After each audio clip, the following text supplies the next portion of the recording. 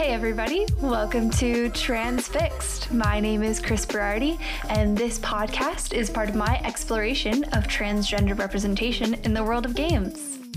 There are transgender folks who are doing really cool stuff in games, and I want to talk about it. I want to see how their queerness has informed the games they play and create, and how games have helped them explore their identity. I want to dive deep into this endless community and discuss their work, because let's face it, the mainstream games community is a harsh one, and queer and trans folk often are left out of it.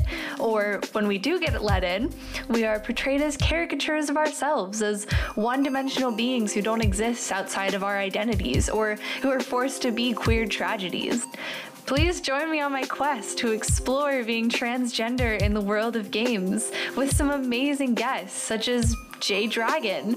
And what drew me to it was it's the first RPG engine I've seen that takes a political stance in addition to sort of a design stance.